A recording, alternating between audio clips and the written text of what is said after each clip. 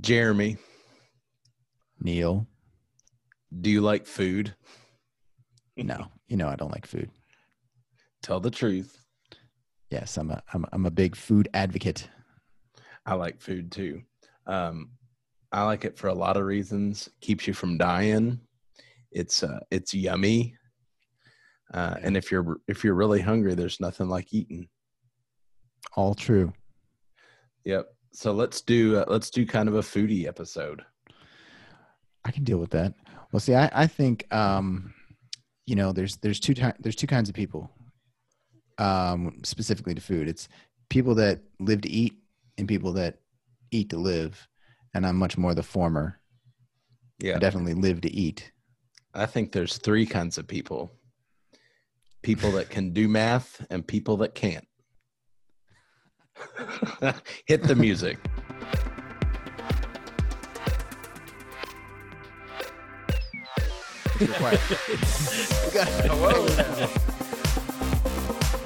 I'm not saying I'll kill a snitch, but right. I'm gonna predict that that's gonna be a smashing success. Yeah, it will go over well. They can make you wear pants.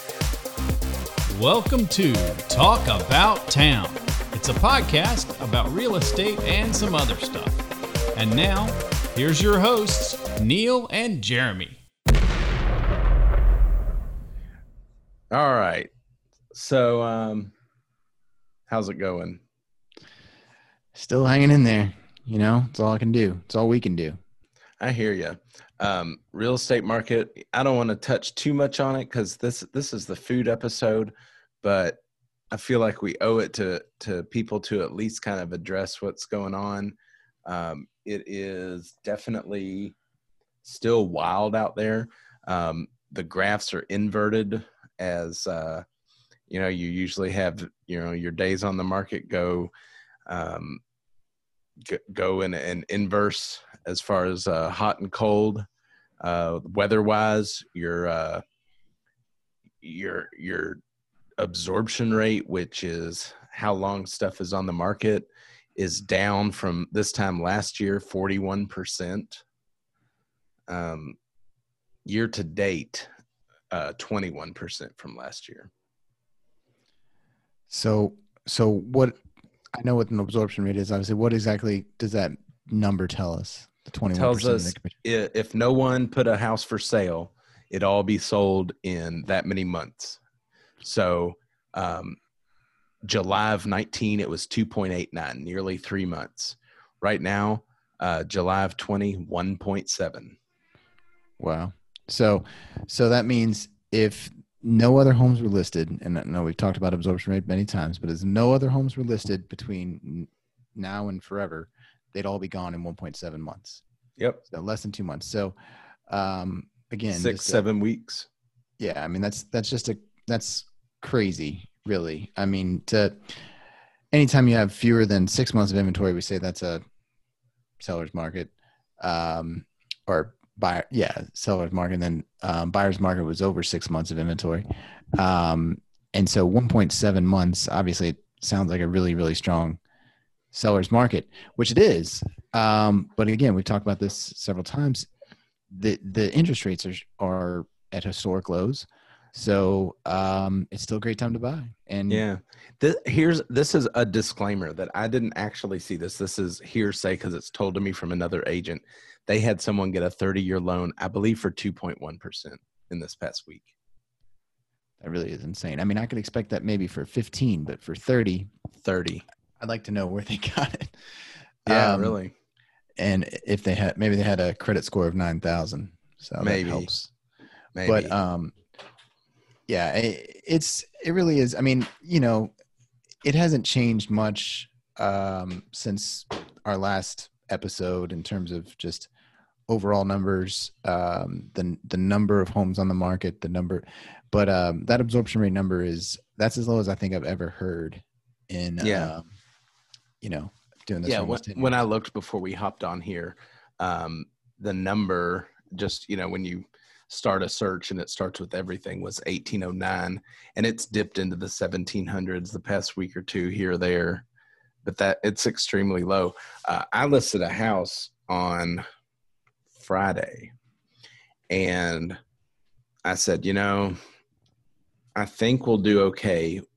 If we need to make a couple improvements that I thought might help, then we'll address that when it comes. And I sold it in a day over asking price, and it's just not. That just keeps happening, and you can't guarantee that. In certain price ranges, this was a lower price range. Certain price ranges are more like that than others, but it's insane. It really is, and it's stressful for us as agents. It's stressful for buyers and sellers, but we got to make the most of what the market is. And you would always tell people is there are, people are thinking one way or the other about whether they're going to do it. I say, people are buying and selling all the time, every month. So even in this pandemic, people are buying and selling real estate. So you really just have to decide, okay, I'm ready to do it. And if you're, as I've said before, if you're feeling good, if you're in a good position, your job is stable, then there's no reason not to do it. That's right. And we have protocols right now in place. We're following CDC guidelines, for showings in person. And there's so many ways to view properties virtually now too. So, I think it's pretty easy to single out the ones you really want to see and need to see in person. I never encourage making offers sight unseen. It does happen. But again, if you're serious about looking for looking for a new home, there's really no reason not to buy now, not to look to do it now. So anyway, and if you are buying a new home, you're probably going to need to have insurance, aren't you? That is true. Good segue, Neil. Thank you. So let's reach out to our favorite insurance agent, Chad Hennessy. Hello, I'm Chad Hennessy with InsureMax. If you're exploring options for your insurance coverage, let me and my staff help with taking the burden off your shoulders. We at InsureMax are a locally owned independent insurance agency providing options and flexibility. This allows us to design coverage for your auto, home, business, and life insurance specifically for your needs. Please contact me, Chad Hennessy, at 502-479-4085 or email me at chadh@insuramax.com. InsureMax looks forward to removing the stress of insurance shopping for you. Chad has been my personal agent literally since 2002. We're putting something together right now as we speak. So reach out to Chad, and he's awesome. I think he just saw recently, I think he's celebrating 21 years in business, or 23 years. He started when he was 8, so he's been doing it for a while. Yes, absolutely. Yeah, he knows what he's doing. He was licensed out of the womb and then got right into real estate, or got it right into insurance. And he's never missed a beat. So, a really genuinely nice guy. I like that guy. So, what are we going to talk about next? Well, is that enough on the numbers, you think? I do think so. I do think it's listeners. Is that enough on the numbers? Okay, thanks. Appreciate it. Yeah, cool. I read an article posted by Zillow. I know Zillow is kind of realtors have a love-hate relationship with Zillow, but they posted a really interesting article about kind of what they're calling the reshuffling right now. And the reshuffling is people are moving for different reasons than they were before, is kind of how I sum it up. It might be for location now, but the home office is in vogue right now. Right. Yeah, I saw that. People are working from home, and major corporations are getting away from their massive buildings. And I think what they're really investing in is their people. So if you have good employees that can produce at a high level and do so remotely, well, they want to make sure that they incentivize those employees and keep them paid and on staff. And so I guess in correlation with that, there's a trend, I guess is what this article is mentioning. There's a trend in people moving to have more space at home, more usable space. And private areas. Like I can go to work at home. Right. So they want to have this feeling of seclusion in their own home, so like they're secluded in their home and then they're secluded in their home office. So, but yeah, I mean, I think it's interesting. It really is. I really don't care what their reasoning is as long as they use us, but That's right. You ever see the video where it floats around every now and then, and it's like some guy that's an expert on a news show or something, and like his two little kids bust in the room and the mom comes in and grabs them and stuff. Yes, I have seen that. That is in fact, now this is an audio format. Your daughter is? Yes, your daughter, I've seen her bust into your space here just a little bit ago. Yeah, well, see, you can see her. Unfortunately, nobody else can. She is pretty darn cute, but she's cute. She's a distraction though, because I see her and I'm like, trying to like, what are you doing, lady? But yeah, I think it's just the way, it's the way of the world right now. I mean, I the working from home. I don't think that maybe it's been accelerated with, or it's definitely been accelerated with the pandemic, but I think it's a trend. That's what the article kind of says too. That's not going away. I think that there's going to be a lot of businesses that are going to rethink their hiring process and their meeting process, just things in general that, just their whole operation. And ultimately what matters as a business is whether, like success, being profitable, having reliable employees. And I think that there's, just the need for a massive building and in space, or in office meetings and all that stuff. I just, I think the pandemic has proven in a lot of ways it's unnecessary for a lot of different businesses. Yeah. And I hope for people in general that the meeting that could have been an email will decrease. Right. You ever have those? Well, I think that there's, I don't know. I think we talked about this with one of our friends, but there's like a power thing, like I can bring you here. I can make you come to this meeting. I can, and I, especially with millennials, that whole, I don't know, old school kind of mentality, I always equate it to like the old school football coach. It's like, no, you can't have water, boy. It's like, you gotta earn it. What are you? Weak. You need water. but so but I think that mentality, that kind of, especially like in sales and customer service jobs, or even, tech jobs, you don't need to be berated. You don't need to be yelled at to be, and I think the vast majority of people don't respond well to that. And again, especially the millennial generation, they didn't grow up with it. It's not what they expect. So I think if you can find a way to positively reinforce your employees, incentivize them with positive stuff, then yeah, I think that's the way that you're going to have sustained success. And it shouldn't, I don't know, it shouldn't take a pandemic for people to realize that. But are you a millennial? I'm on the cusp. You are on the cusp. I'm 1981, so I think technically I am, but I don't really identify as a millennial. I think it's, what is it? 81 till now, or 81 to 80. No, not 81 till now, but yeah, I don't know. Because I'm firmly a Gen Xer, and I think a lot of it has to do with your relationship to the internet. Yeah. And I feel like even my cousins that are a few years younger than me, they were much more tech savvy than me. They had a different technical or, tech relationship than I did. And I've never been one, I've told you this before, I've never been one to embrace technology. I accept it, and I feel like I'm decent at it. Like I can figure things out, but I don't have a real desire to have the latest and greatest everything. I don't have to get the new iPhone every time it comes out.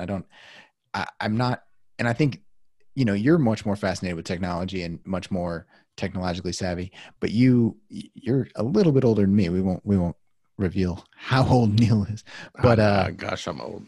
he's pretty old, but you know, I think it's more my personality even than it was the year I was born. But you know, our kids, I was resistant to it at first. You know, I remember telling my dad, you know, this was probably 1999 or 2000, like, oh, people are getting too reliant on the internet, man. Blah, blah, you know,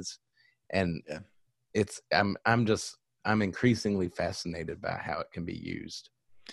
right? And I think there's kind of an infinite possibility of possibilities. But our kids, you know, like your oldest is 15, Mm-hmm. and then my oldest is 11, and there's, you know, they've never not had it, and they have no fear, and they can just do it, you know, like Mm-hmm. my 6-year-old, you know, can get herself onto whatever device and, you know, log on, and, you know, she knows Mary's passcode on her iPhone. So anyway, it's just, I don't know, but I mean, there's 2-year-olds that are navigating their iPads. It's really, it's crazy, but that's the world we live in. Yep. I feel like we kind of pivoted a little bit. With, Yeah, that's the original all right, topic. That happens. That happens. I'll allow it. Well, why don't we talk about food? Survey says we teased food at the beginning. Oh yes. This is the food episode. This isn't the technology episode. That's right.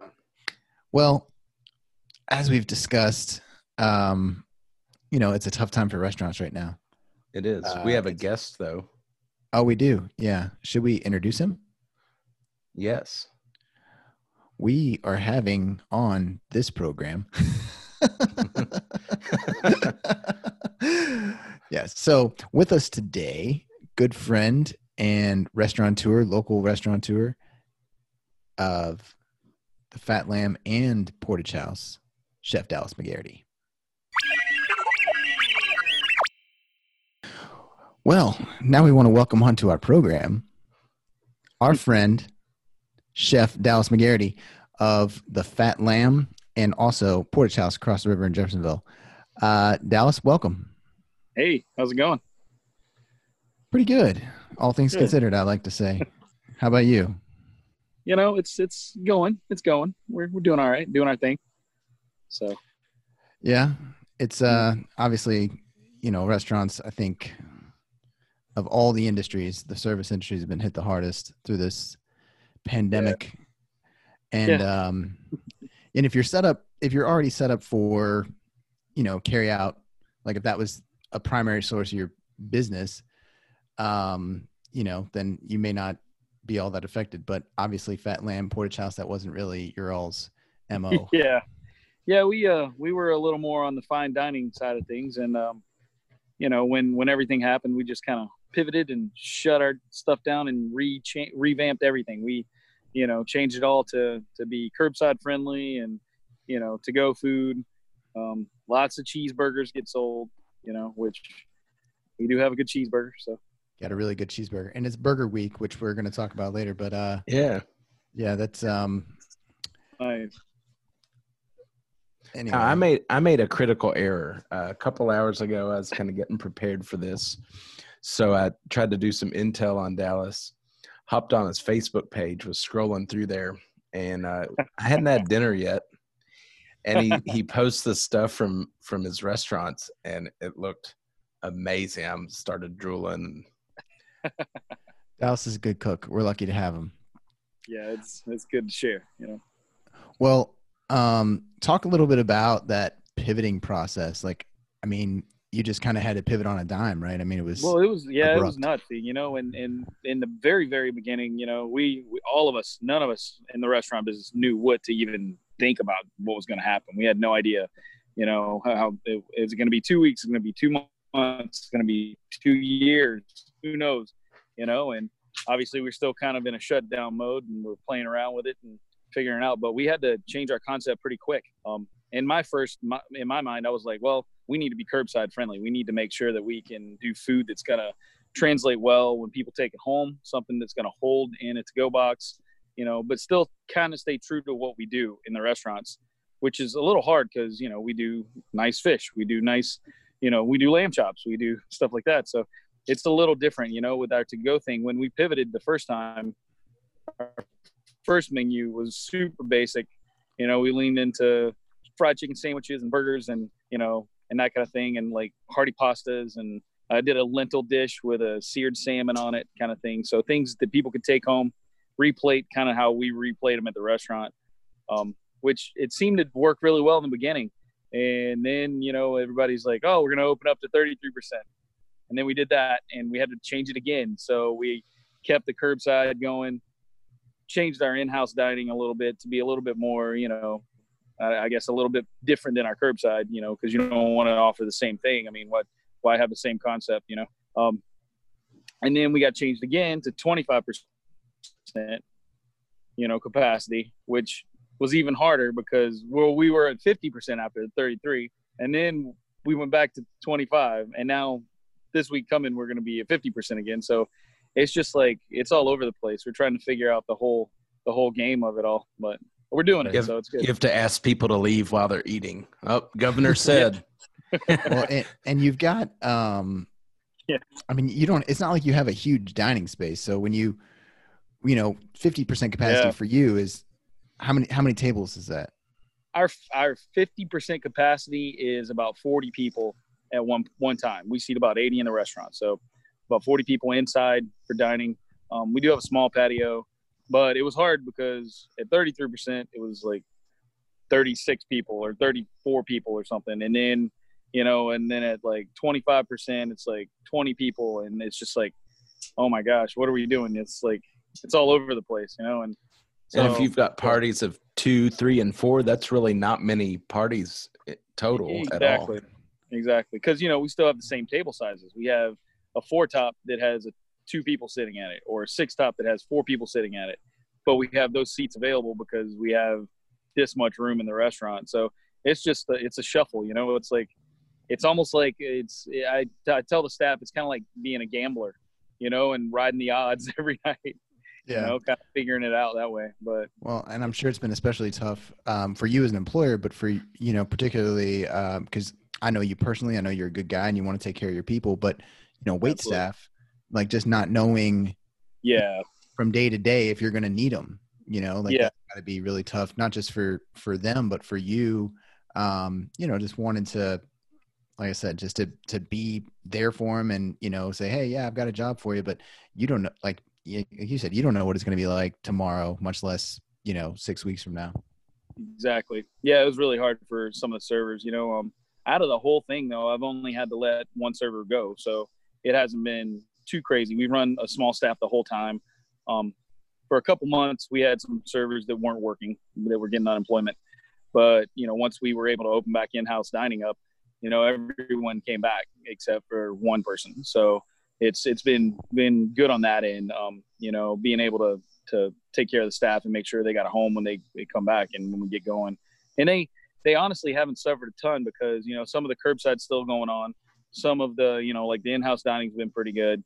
So it's one of those things where we have a lot of regulars, just being in the Highlands in those neighborhoods and having people that support the business, like you and like other folks, around the restaurant industry and community kind of supporting us too. So it's been good to have a lot of folks, lean into that and, hey, we don't want you guys to go under. We love David who works with you and we want to make sure that he's going to be there when we come back kind of thing.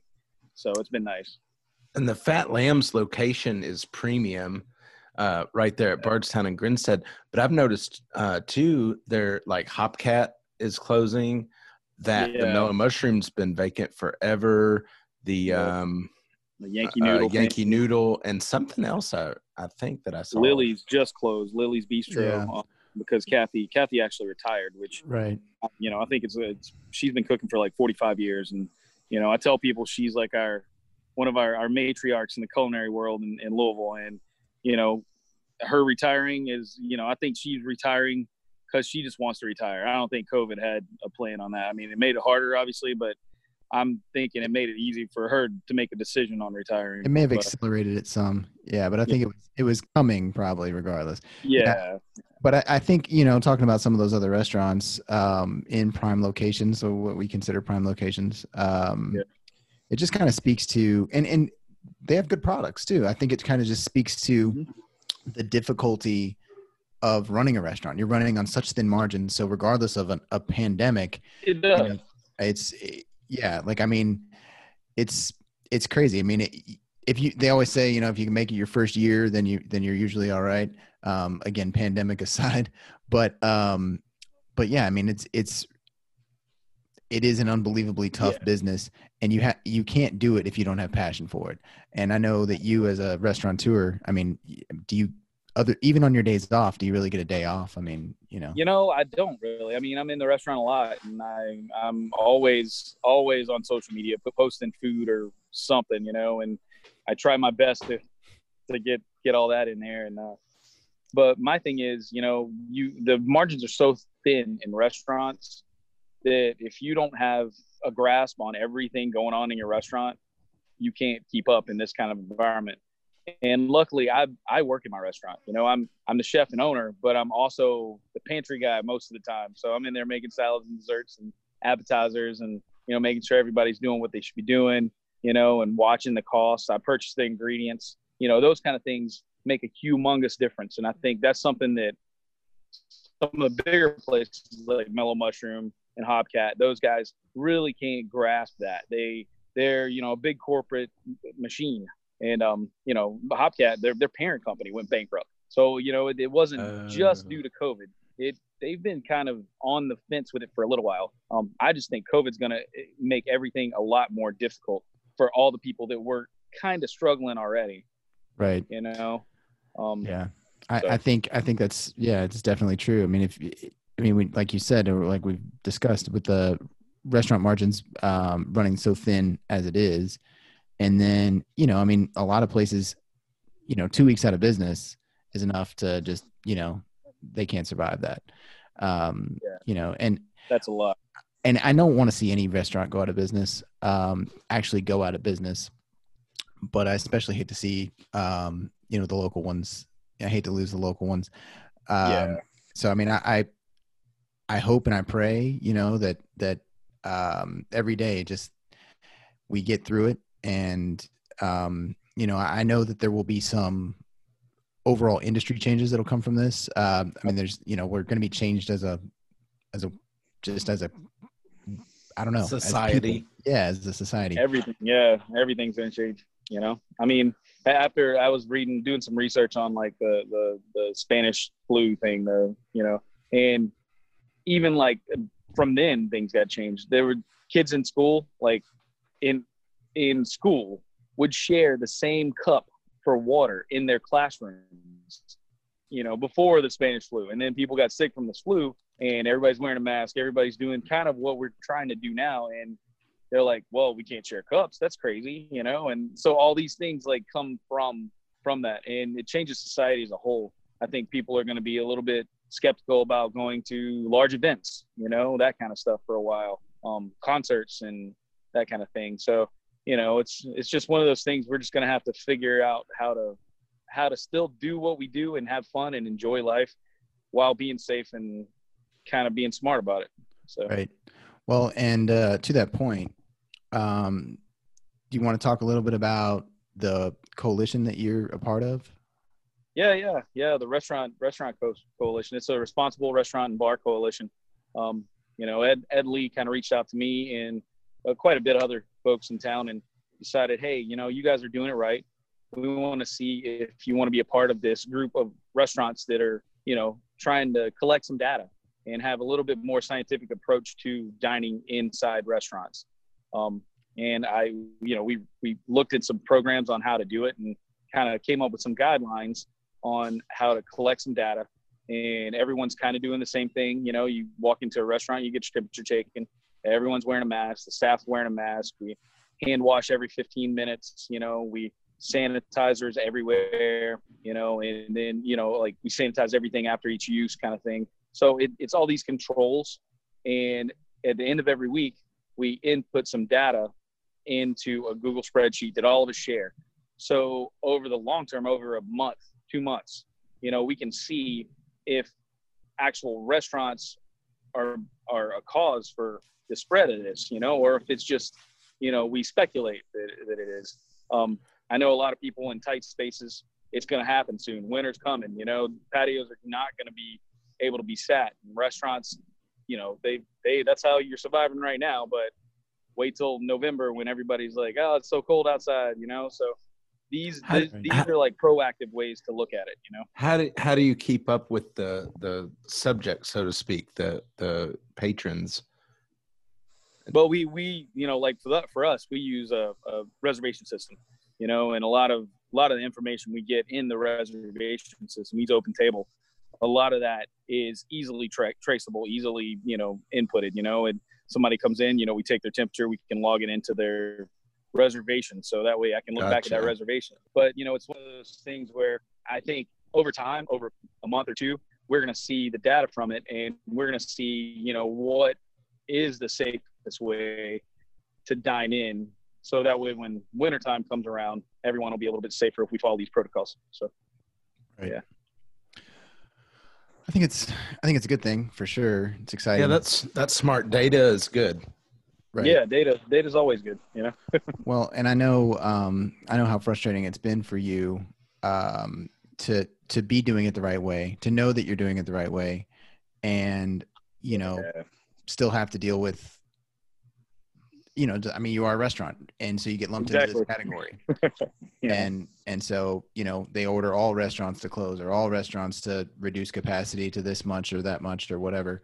And, for someone like yourself that is doing things the quote unquote right way, it's hard. And so, but it is hard to measure. And so I think if you can find a way to measure it, that's important. Yeah.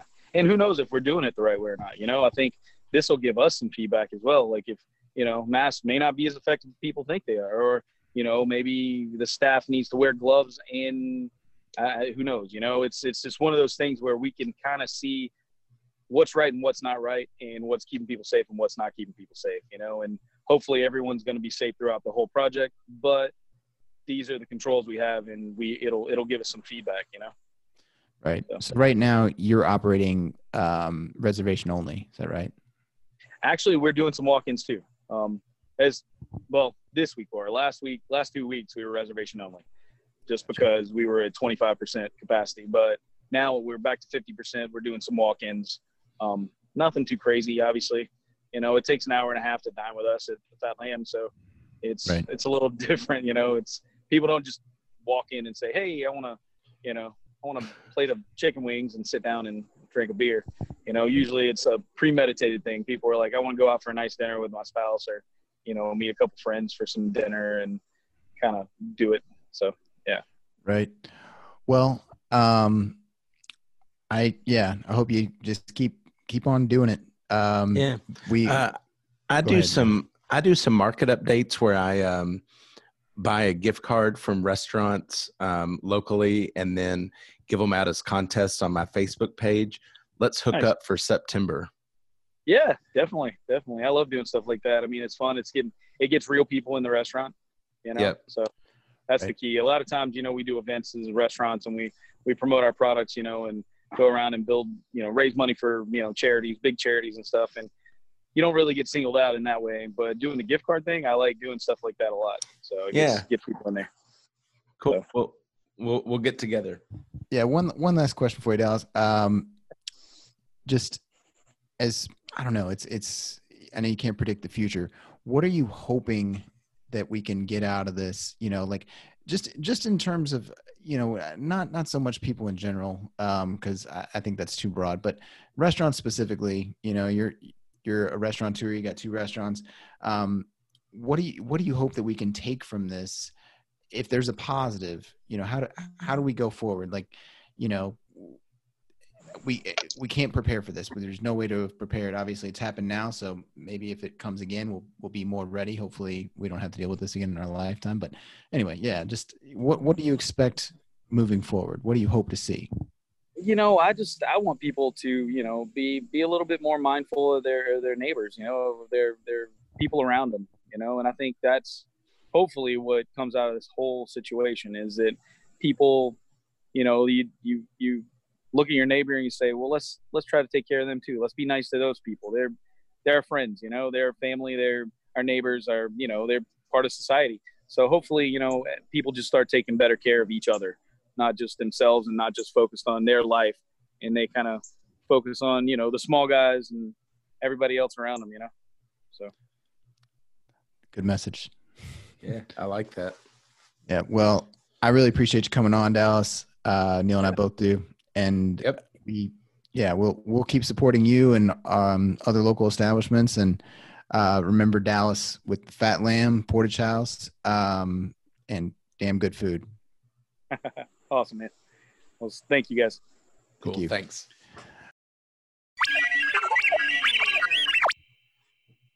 All right, that was awesome. I have eaten at the Fat Lamb, and I will say it is delicious. That dude really knows how to cook. And we're going to mention also, I think we have this on the agenda, but it's Burger Week. And, Yay. you may not think of the Fat Lamb first for burgers, but they have an unbelievable burger. And Fat Lamb is it's upscale, but there's nothing fancy about his burger. It's a double cheeseburger with like mayo and cheese and tasty pickles, like quote unquote tasty pickles, but they are very tasty. It's a legit burger. So it will definitely like satisfy your burger craving.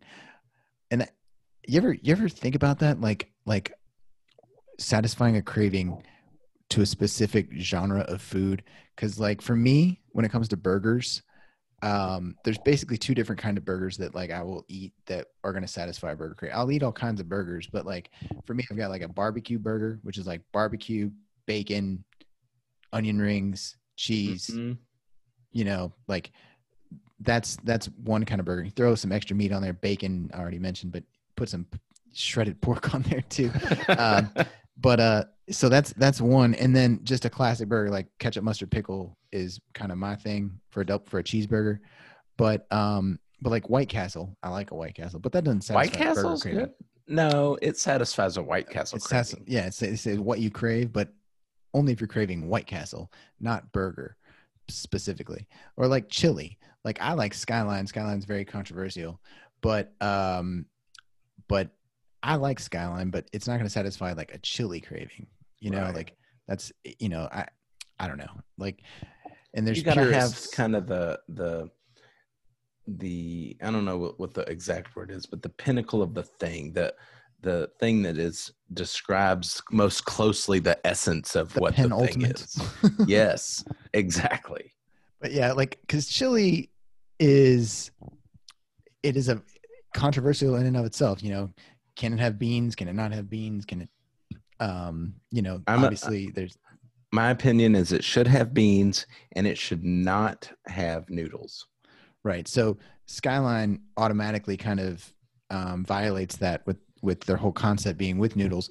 But again, it's like it has Greek heritage, Greek roots, and that's where it came from. And I don't know. I like it, but again, for just chili, I definitely don't need noodles in like a big hearty bowl of chili, but I don't object to them either. So I don't know. I'm kind of like, I don't know. I have my food rules are my own rules. But like barbecue is another one of those controversial foods because, and I feel fortunate in Kentucky. Like we have mutton, like Western Kentucky barbecue is the mutton, but for the most part, we have non-regional barbecue. We have, and so it allows me, I can appreciate North Carolina style. I can appreciate Texas pit style. I can appreciate Kansas City. And I don't have to choose. I don't have to say, oh no, this is the only way you can do it. And so, yeah, like for me, like if it's good, it's good. And I think if you go into it with like a preconceived notion about what it should be, then you're not going to be open-minded enough to, potentially, you may miss out. You know what I'm saying? That's right. That's true. I like barbecue a lot, and I like doing a lot of my own. Yes. Neil is a smoker of smoked meats. That is. Yes. He loves to smoke meat, but he really does. He's good at it. I actually do. I had Jeremy over for some wings one time, but my smoker was malfunctioning. I did them on the grill, and I feel like I really failed him. I was like, he doesn't know, and I did them on the smoker properly the next time, and he knows. Yeah, we had a redemption. It was wing redemption because we ate them either way. We when it comes to wings, for the most part, they're edible. Just eat them. Yes. But they were definitely much better the second time, and we consumed mass quantities. Yes, it was fun. Yeah, there was, I don't know, what do we eat? 3 pounds of wings? Something like that. Yeah. I don't know. But it was fun. Wings are one of those things where it's deceptive, because you eat 1 and 2, 3, and then you eat 10, 12, and you're like, oh, now I feel it. Yeah. Now I'm full. Anyway, well, but yeah, I mean, I love food. I'm still trying to kind of find my way with this pandemic, and like feeling comfortable and being safe, and also trying to support our favorite local establishments and promote them too, like having Right. Dallas on. I do want people to support Dallas. I don't want Dallas to go anywhere. I want to, even though I may not feel super comfortable going and having in-person dining, if you feel comfortable, go do it. And, get carry out, do whatever you can to help keep these places, that we care about around, so that they will be here for years to come. Yeah. There's places downtown that are actually not doing that well. Which, downtown, it has kind of its own separate thing going on right now too. But there's a new restaurant opening downtown called Sauce, kind of a soul food place. Mm-hmm. But there are, like, Taco Luchador, one of their locations was downtown, and they're closing up shop downtown. They're closing it. Mm-hmm. I did not know that. Yeah, that's and I think had there not been a pandemic, they probably would still be around, because I've been to that location and they were busy usually. Yeah. And we'll see what happens. We'll see what happens in the long run, so to speak. But we talked very briefly about Burger Week. Mentioned you can get a damn good burger from Dallas at Fat Lamb. What else is going on with Burger Week? There's 30 restaurants participating. You can get a $6 burger, like a for real awesome burger, and 21 of the places are doing them carry out, and they all have like their specific $6 burger. This one it's the classic one. This one it's the barbecue one. Google it; it'll come up. Right. So it's a burger that yes, you can get a fast food burger for $6 or fewer. Many places you can get a fast food burger for under $6, but most good restaurants, you're going to spend at least $10 on a burger. Yeah. And so, yeah, $6 is a pretty good deal. I think, that was kind of like, I remember when I was young, like every McDonald's extra value meal was under $5. Yes. And now I don't think any of them are under $5, but it used to be like $10 was, $10 will get you lunch. Now, like it's hard to get lunch for $10. It's hard to get a decent lunch for $10. So I don't know. You can do it at Taco Bell. You can do it at Taco Bell. But you can also do it at one of these local establishments with one of their $6 burgers. And you'll be much happier. And they're not paying us to promote them, but we, again, we're advocates for the city and advocates for our city's, just businesses in general. So, yep. Yeah. Anyway, well, speaking of our city, I think this week and the next couple of weeks, there's a lot to look out for. The Derby, while yes, it's August, the Derby is coming up, and they're starting to look around and be like, okay, do we have people? Do we not? And who knows? I just don't see how you can have the Derby and be. I mean, the whole thing is so the antithesis of social distancing. So even in a reduced capacity, I just don't. Like you couldn't have the infield open. Like how could you have the infield open and expect social distancing? Because like what do you think the percentage of sober people in the infield is? 0. Right. Like, and 0.1 maybe. So yeah, I mean, I think that, and we talked about that with Dallas a little bit, with, like restaurants and bars, reduced capacity. But, for me, bars and I certainly do not judge, and if you, but it seems like that would be just a very difficult place to try to social distance. Not just because you're going to get crowded, but like your inhibitions are lowered. You're there to drink and have a good time. And so if you're drinking, you're not necessarily thinking about, oh, this person's too close to me, Right. or I don't have my mask on, but our visitor's back sneaking in. Oh, there she is. But yeah, like I don't know. We'll see. I'd love for the Derby to happen in some capacity, but I just don't see how you could safely have, just, it's a big space, Churchill Downs is a really big space, but yeah, like unless maybe they can have just the rich people with their private, their private suites, Yeah. but for us, Peasants. yeah, peasants. I don't think it's going to happen. I imagine they'll still run the race. I just don't think that they're going to run the race with fans. And then, I guess you saw where they may cancel the college football season. Yeah, I saw some conflicting reports today. Today is August 10th, and I saw where the Big Ten canceled. Then I saw a report that said they were refuting that they said that, but then I saw that they were considering it. And then I think I saw the Pac-12 was going to possibly cancel as well. Yeah, so I think in the last 24 hours, there's been kind of a developing story, so to speak. So they are going to potentially cancel the season. That's the Big Ten was the first like Power 5 conference to kind of come out and say, we're leaning towards canceling the season. I know that nobody wants to be the first, probably nobody wants to be the last, but then there was a report of, several high profile college football players, say, they're doing this hashtag, we want to play. And they basically have all these demands as to, how they want the season to happen. And if it's going to happen, the protocols that need to be in place, and they want universal protocols. They want them across at least their entire conference, not to be school by school. They want them to be regulated and mandated. And so that, even if the season is canceled right now, if these things are in place, then maybe they could potentially have it safely in the spring. Right. But it's another one of those things where,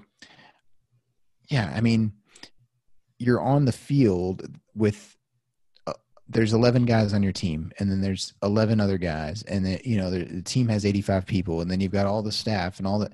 It's just really, really hard to, I think, do that safely, without being in a quote unquote bubble like the NBA.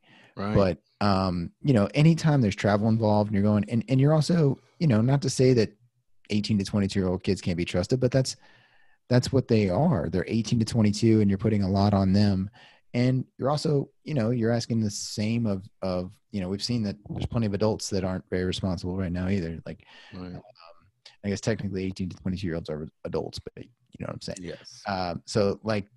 So anyway, there has to be constant testing, because, what happens if you're tested on Friday and then you go and do a whole bunch of stuff, you get the results from your test, like the following Wednesday.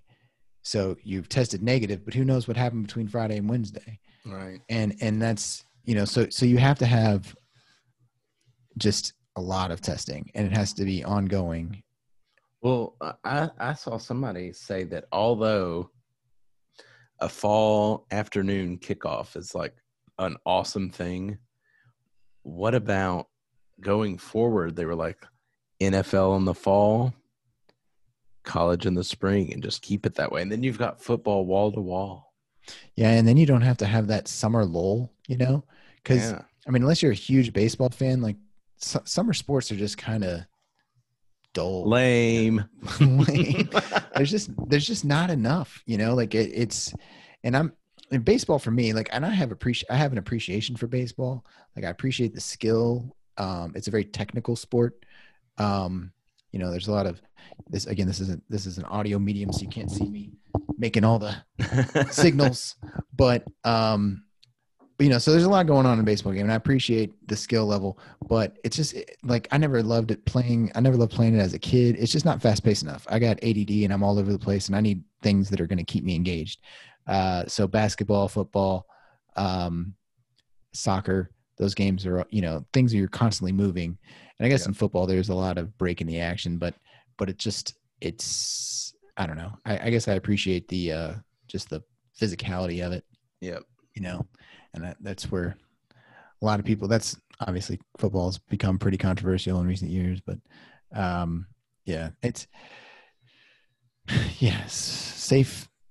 safety is taking on a whole new meaning these days. Obviously the sport itself is a dangerous sport, but then we combine that with global pandemic. I think, it comes down to what is ultimately most important. Is it most important that we are safe, or is it most important that we're entertained? I don't know. And, and I do think from a morale standpoint, it would be really nice to have football, for a lot of people, a lot of Americans, especially. How about this Twitter poll? RE football, entertainment or safety? There you go. I think that's a winner. At Talk About Town KY. Yeah. Well, there's so much going on in the world, in our city, in our country. But I think that we have to kind of take a step back and just look and see what do we have to be thankful for, and I don't know, just take it day by day, because I personally have a lot to be thankful for. I feel very fortunate in my life. I know so many people don't have, they don't have what we have. And so I feel for them, and I just, I want peace and safety, and I just, like with everything going on, I don't want to get into a whole lot of minutia, but we're fortunate, to have the platform that we have, to have the families that we have, to have, a lot of things that others just don't have, the support systems. And, and I just, I do wish for, some better times, and I know that they're on the horizon. We just got to be patient. We can't kind of lose focus, not just lose focus. We can't lose sight of what's really important long-term. And I think it's easy to do in the moment, but anyway, so we should take care of each other. Absolutely. Yep. Well, I think that was a good one. That was good. I think it's good.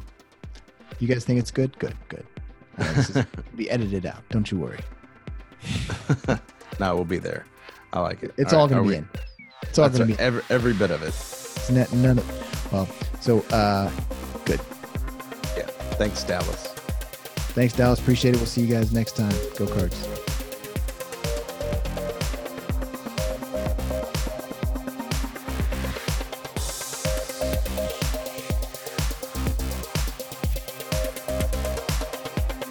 Thanks for listening to Talk About Town.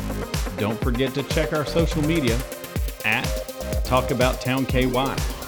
Drop us a line at neil@talkabouttownky.com. Jeremy at talkabouttownky.com. Neil Cox and Jeremy Judah are your friendly realtors with Judah Real Estate Group.